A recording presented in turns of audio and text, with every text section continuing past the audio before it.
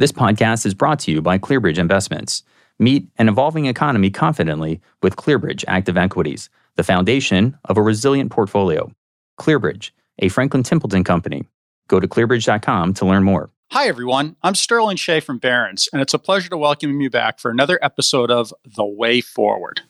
Our guest today is Peter Rohr, who is a financial advisor and principal of the Rohr Group Private Wealth Management with Merrill Wealth Management, headquartered in Philadelphia, Pennsylvania, where he and his team have achieved terrific success in organic growth and developing an outstanding business focused on high net worth clients. Peter, thanks so much for joining us. It's an honor, Sterling. Thank you.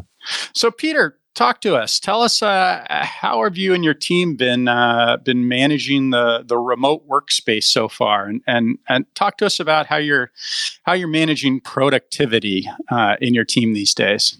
Well, I'm going to pivot a bit on that question because I saw the fantastic Barron's 100 Summit, and I saw how many spectacular advisors talked about how they're handling this. So I'd like almost give you a little bit of a view for us, because what we tried to do, to kind of give you an analogy, is with the depth of technology resources that we have here at Merrill Lynch, things were relatively seamless. Nothing goes without a hitch, but we were fortunate to have the infrastructure in place.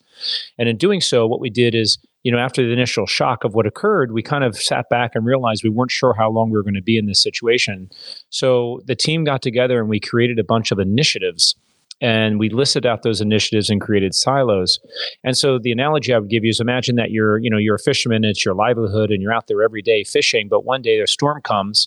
And so what you need to do is pull your boat out. And when you're doing so, you're going to get the barnacles off and you're going to repaint it and you're going to look at it this way, maybe fix the tiller and tune the engine up. And that's really kind of what we've done. So there's been this really wonderful pause that refreshes, for lack of a better term, where we've kind of looked at our business inside and out, gave it an X-ray, and we're able to maybe, we think, hopefully be prepared more for the future. Peter, that's great. I want you to unpack it a little bit for us, though. Can you share a couple of those initiatives that you're talking about? Give us an example of what one of those work streams was. Yeah. So one of the things that was happening, that's a great idea, is that when we were going out to appointments, typically we go out as a team. My partner, Sue Butler, who's in the family office practice, is a lot of times participating in these meetings. But what was happening is, going off to the next meeting, we really weren't able to have a system. So what was happening is the portfolio team put in a questionnaire that was very simple for me and for Sue to answer. So when we came back, so what we're able to do is actually give kind of the tenor and tone or flavor of the meeting that was basically either through copy talk, speaking and letting them read the notes, or from Sue's written notes. And what that did is it actually gave each client is different. Each one has their own goals, objectives, personalities, likes and dislikes. Having this set up ahead of time was an opportunity for us to give the portfolio team, because we're now not able to collaborate, there was able then for them to kind of read into it and be able to be up and running when the time came to maybe to implement those investment ideas going forward. And then a second one, which was interesting, is we created a service box. And what happens is, so many times you're busy, and we are very fortunate that I have this incredible team. And in doing so, they all are very collaborative, but they all have different strengths. Someone's really great at the recorded lines. Someone's really great at processing wires. Someone's really great at looking at our variances.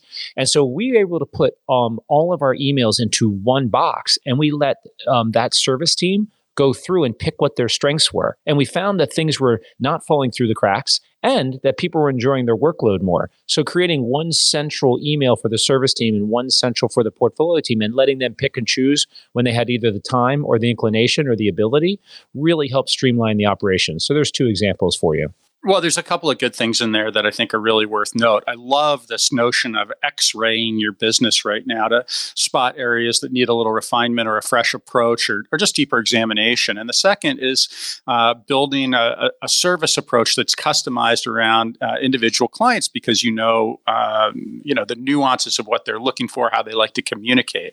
Those are two really good takeaways. One thing I want to ask you about is, I know you're a gregarious guy. I'm sure that you and your team are really thriving kind of in-person contact the way you used to have it in a highly dynamic, engaged environment. But yet you're finding productivity in some of these some of this workflow that you have now, when we do get the green light and things will be totally safe for us to all gather together again in the office, will we go back to the way it was before? How might it look different? And how do you think that the future is going to be different in regards to client engagement, even well beyond the coronavirus situation? Well, I think that's a terrific question. It's something that I've been working with the team already, because when you look at the fact that we're fortunate that we have two offices, one in Philadelphia and one outside in Wayne, who wants to work where and when? And then when you think of weather-related issues, transportation issues, we think we're going to actually incorporate where someone would have a choice. Imagine each day, let's say Wednesdays were Catherine's time or Tuesdays. And if they choose to come in or work remotely or work in the Philadelphia office or work in the Wayne office, which in the past, would have been a real great exception, right? We want that collaborative workforce. We want to be able to share that intellectual capacity and skills. But now seeing that ability where you maybe have a healthier workforce, or you maybe have someone who needs the break that day because they have to pick up their child at school or they need to be here, I think it comes into our environment where it actually becomes a perk and exciting. And then your second part of that question, if that's okay, is what's been amazing is I used to hop on a lot of airplanes and I used to drive a lot. And that was part of the, that commitment. I'll wake up at, 4:30 in the morning and we'll make sure we get to Washington, D.C. for the 8:30 meeting, or we'll make sure that we're in New York by 8. And, for many clients that they'd much rather be in the comfort of their own home on their own time, maybe even a little bit more of a private atmosphere where maybe some of these things shouldn't be discussed, or that you get to see someone in a conference room. And so I think that will change. And so giving the people the optionality to choose, I actually gives them more. It's almost like customizing your car or your house. If they want to meet in person, great. They want to do a WebEx, fantastic. They want to do a conference call here. They want to meet remotely.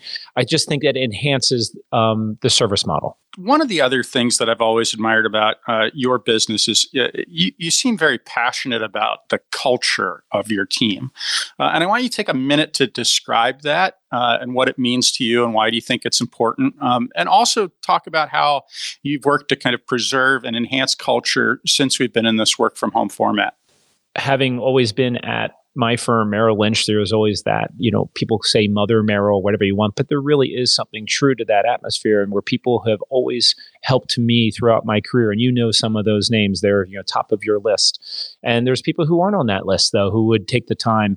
And so culture is important to our team. And so we really want to be collaborative. So one of the big awakening points for me was realizing that, we need to be more. I need to have all these best ideas. I need to take some of this experience and intellect, and some of the age. We have a 50-year-old, a 40-year-old, a 30-year-old, 20-year-old. We go all the way down the gambit. And what's interesting is about 12 years ago, we sat back and kind of empowered them to come up with a model that was comfortable for them, where they can contribute to the culture, where they all had a piece of that. And so what was really came away from that is when we hire a team member, is I wait till all the other team members interview that person, and then I will be the last. And then we bring everybody in and we ask what that commitment would be. And the people that we brought on because of that, diverse in mind, thinking, age, whatever you want to be. These are people who have been just permanent, high performing members of our teams. And so the hard part is keeping that culture. So we try to talk every morning at 8:30, which we do, and we have a call at 4. And we try to do fun little things like, have a Zoom call, which I know everyone has done, or we have a stakes where someone shares a recipe. But it is, I believe, that client first culture, and that's important. Client first, they all share that and they're passionate about that. And I think that continues to drive results. Well, it has. Your business has grown tremendously. Let's talk about what the future might look like. If you envision within the next few years, perhaps your business doubles in size, does that mean that your team's going to double in size or get substantially larger? You've found some scalability in your business, but what do you think the team of the future is going to look like? Is it necessarily going to be bigger, or what type of roles would you envision adding looking forward? So you bring up a great question. So we had a team member who had some illness and had to take care of himself and was out of pocket for about 5 months to get himself well. He's doing great today, by the way. And it was amazing that everyone kind of chipped in and helped with that role. And in doing so, when he came back, we helped develop a new role for him. And what I found out is the capacity of my team, the ability for these people to reach with the help of technology, with the help of being collaborative. So we were able to almost redesign a more touchpoint service model with this gentleman who came back, who really wasn't on the front lines. And now he is. And I would argue that, you don't nearly need to add people. You add people for maybe diversity of thought, mind, kindness, all of those issues that are important. But technology and what clients expect, and also when you are dealing with a client, the ability of delegating those responsibilities into your team. I don't see a very large team in the future, but what I see is a team where you really want that specific skill set and the ability now for us to hire people where they can be maybe 2 locations, work remote, can travel more. I think that's enticing where we can get maybe the top candidates. So I see technology playing a bigger role, but it's important always to refresh. And some of the younger members we brought on our team have been invigorating, not only to the team, but to the culture. You mentioned a couple things that you're doing in terms of team communication, leveraging technology to consolidate kind of emails and details for different parts of the team, the investment team, the client service team, what have you. Also, the Zoom calls that you're doing. What else are you doing? What's in the Peter Rohr playbook for the most successful communication these days with your team? So being old school, right, to some level, having those scheduled calls each day is important. And every Friday we do a WebEx call, so we get to see everyone's face and everyone has a nickname, which is great. But in terms of collaboration, that idea of taking the boat out of the water, these grouping emails where imagine if you could, in a way, I was on that floor with all my team members, and so you could always kind of play ringmaster if you wanted, or lion tamer, right? If something happened. But what's now is happening is with me removed from that set, and the fact that they're handling the responsibility in their own little pod, service pod, portfolio team pod, where they're actually depending upon each other and becoming more interdependent. Amongst each other and independent of me, has actually increased not only communication with me, but more importantly, it's created a culture amongst themselves. And there's friendships that have developed that I didn't think would. There is a closeness that's on our team. And more importantly, there's a respect now for what everyone brings to the table, because now that they're cross-pollinating, where they used to be in their own silo, now basically they're plowing everyone's field, so to speak. I'm going to help you here, here, and here. And they get to see it, and they have a further understanding of what these people do, and it actually helps them become a better professional. So it's creating an environment in which they're independent of me, but interdependent, but work together with themselves. Okay, pivot a little bit and tell us about your strategy for communicating with clients, even what it was before, how it's shifted in light of the work from home format and the COVID situation. How often and what's the nature of those client interactions these days? So, of course, March and April, we were on triage. I felt like MASH, whoever came in first, and the nice thing was the team was able to divide up the names and speak to everybody. But one of the great suggestions that came from one of our team members is, hey, let's get back to as normal can be. And so we already had a pre-existing list of people who wanted to either meet or discuss monthly, meet quarterly, or meet semi-annually.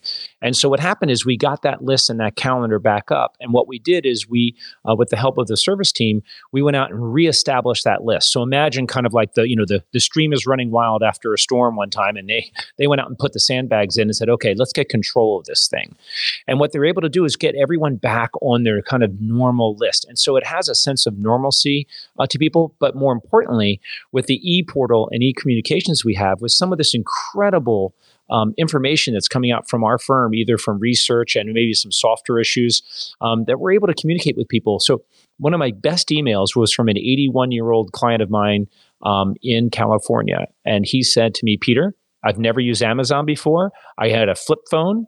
And now with your help, I've had your team help me set up a WebEx. They helped me set up a Zoom call. I'm now buying on Amazon. I really love this. This is amazing. Next thing you know, I'm going to buy a Tesla. And he put a little smiley face after that. So, we've created a whole new level of client interaction by the necessity of being and utilizing technology. Now, what are you hearing from those clients? I mean, what are their biggest concerns right now? You know what's interesting is for a long period of time, it was COVID, right, which is understandable. And then it kind of dawned later about the election.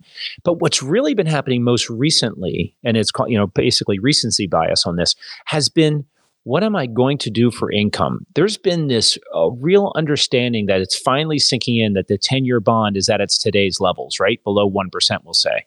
And what's happened is people are wondering what that does to their asset allocation, what that does to their income, and in essence, what that does to the stress of their portfolio. And that's really been within the last 3 weeks where people are wondering where rates are today. Where's my income coming into the future? We all get COVID. We all get the election. We all get that. But now they're starting to think longer term because the Fed is saying rates are going to be down for some period of time. And clients are actually focusing on it, which is surprising.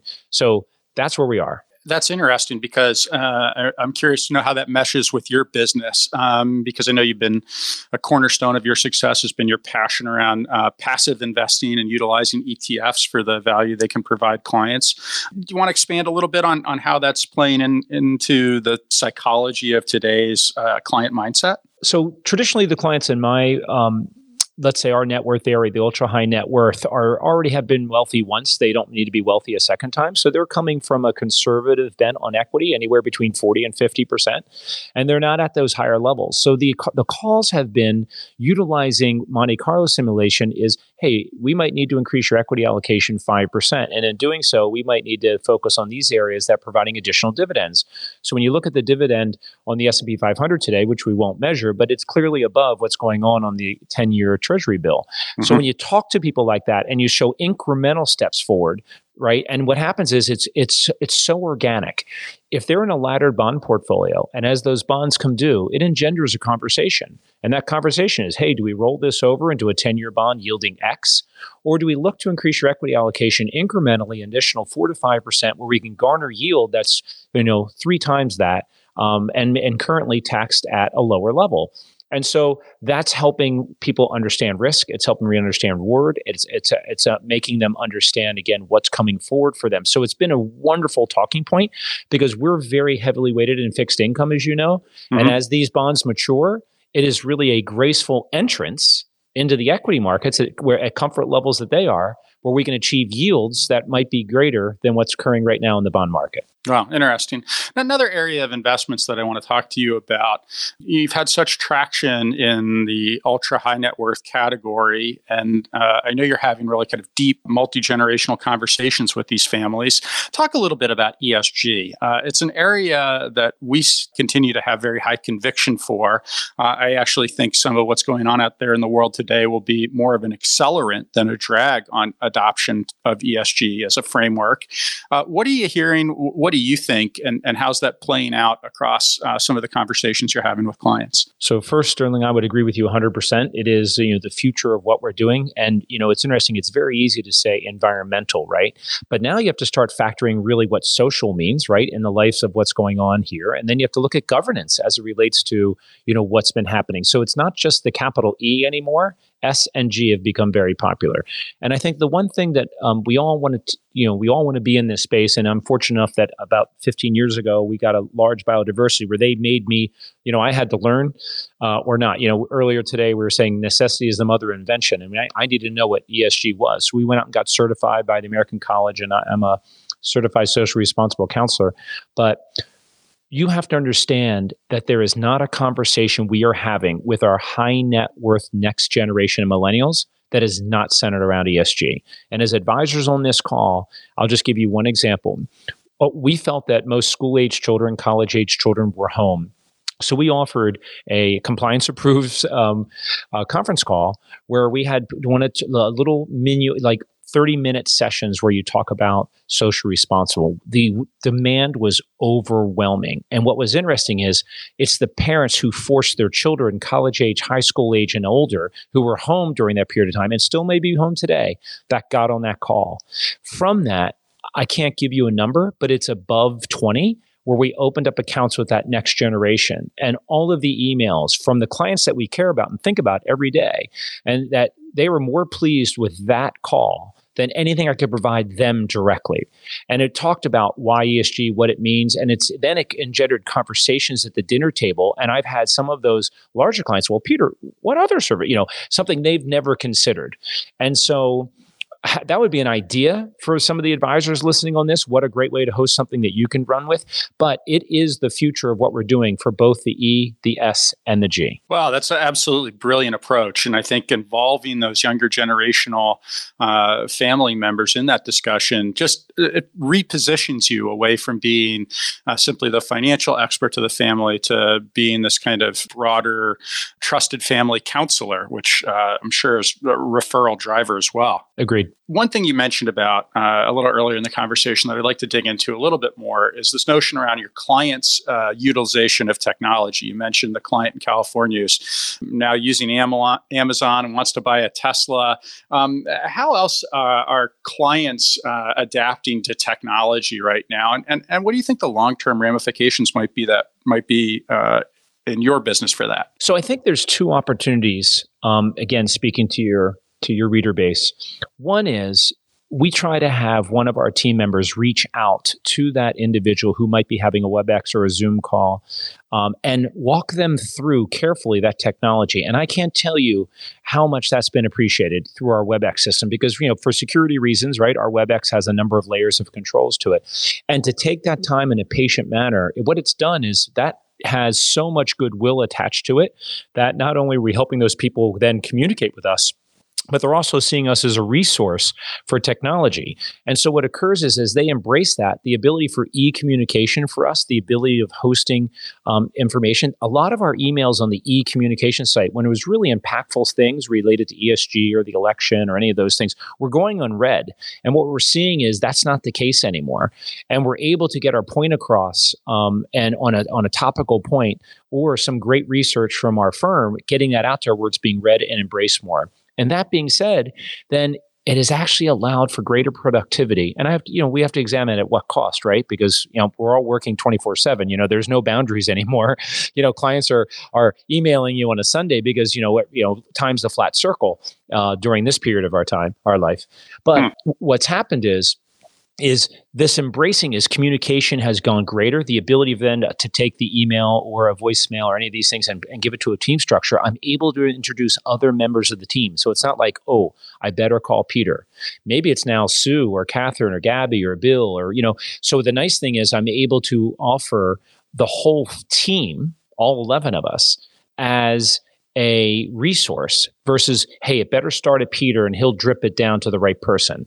And technology has helped us cut through that middleman and made me more productive because now emails, calls are going directly to the team members and not being filtered through Peter. And I think that is going to help us be more productive. And my last comment would be, the average FA might have more longevity in this environment. It might not be total burnout, right? Getting on the train at 5:30, going into the city, just fighting your way out of traffic. Maybe you can work out of your house at home for a little bit. But I think it adds longevity to some of the great advisors on your list because now they can also have a little bit of more balance in their life because of technology and the fact that clients embrace it, not our teams, but clients.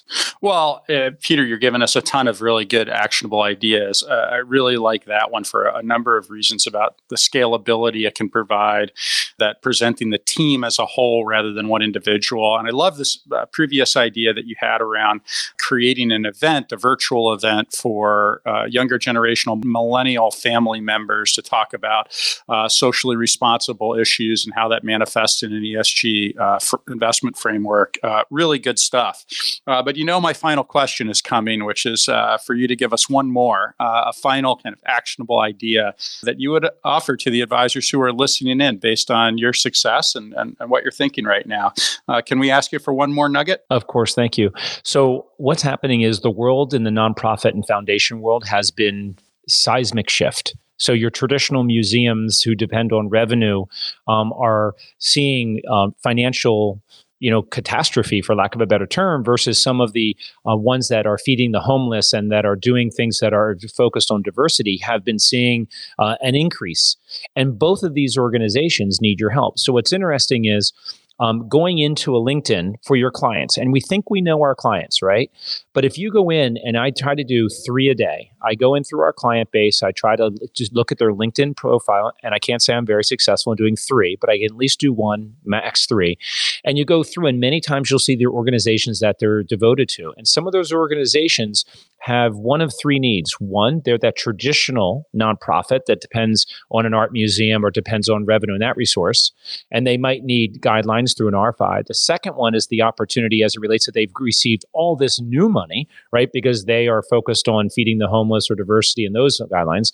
And the last one is, and this is the most successful, is if you look at your firm's ESG opportunities and the ability for the products and services that are divided there, the RFI, and I go back to the client, and I ask them, I see that you're very focused on ABC Foundation.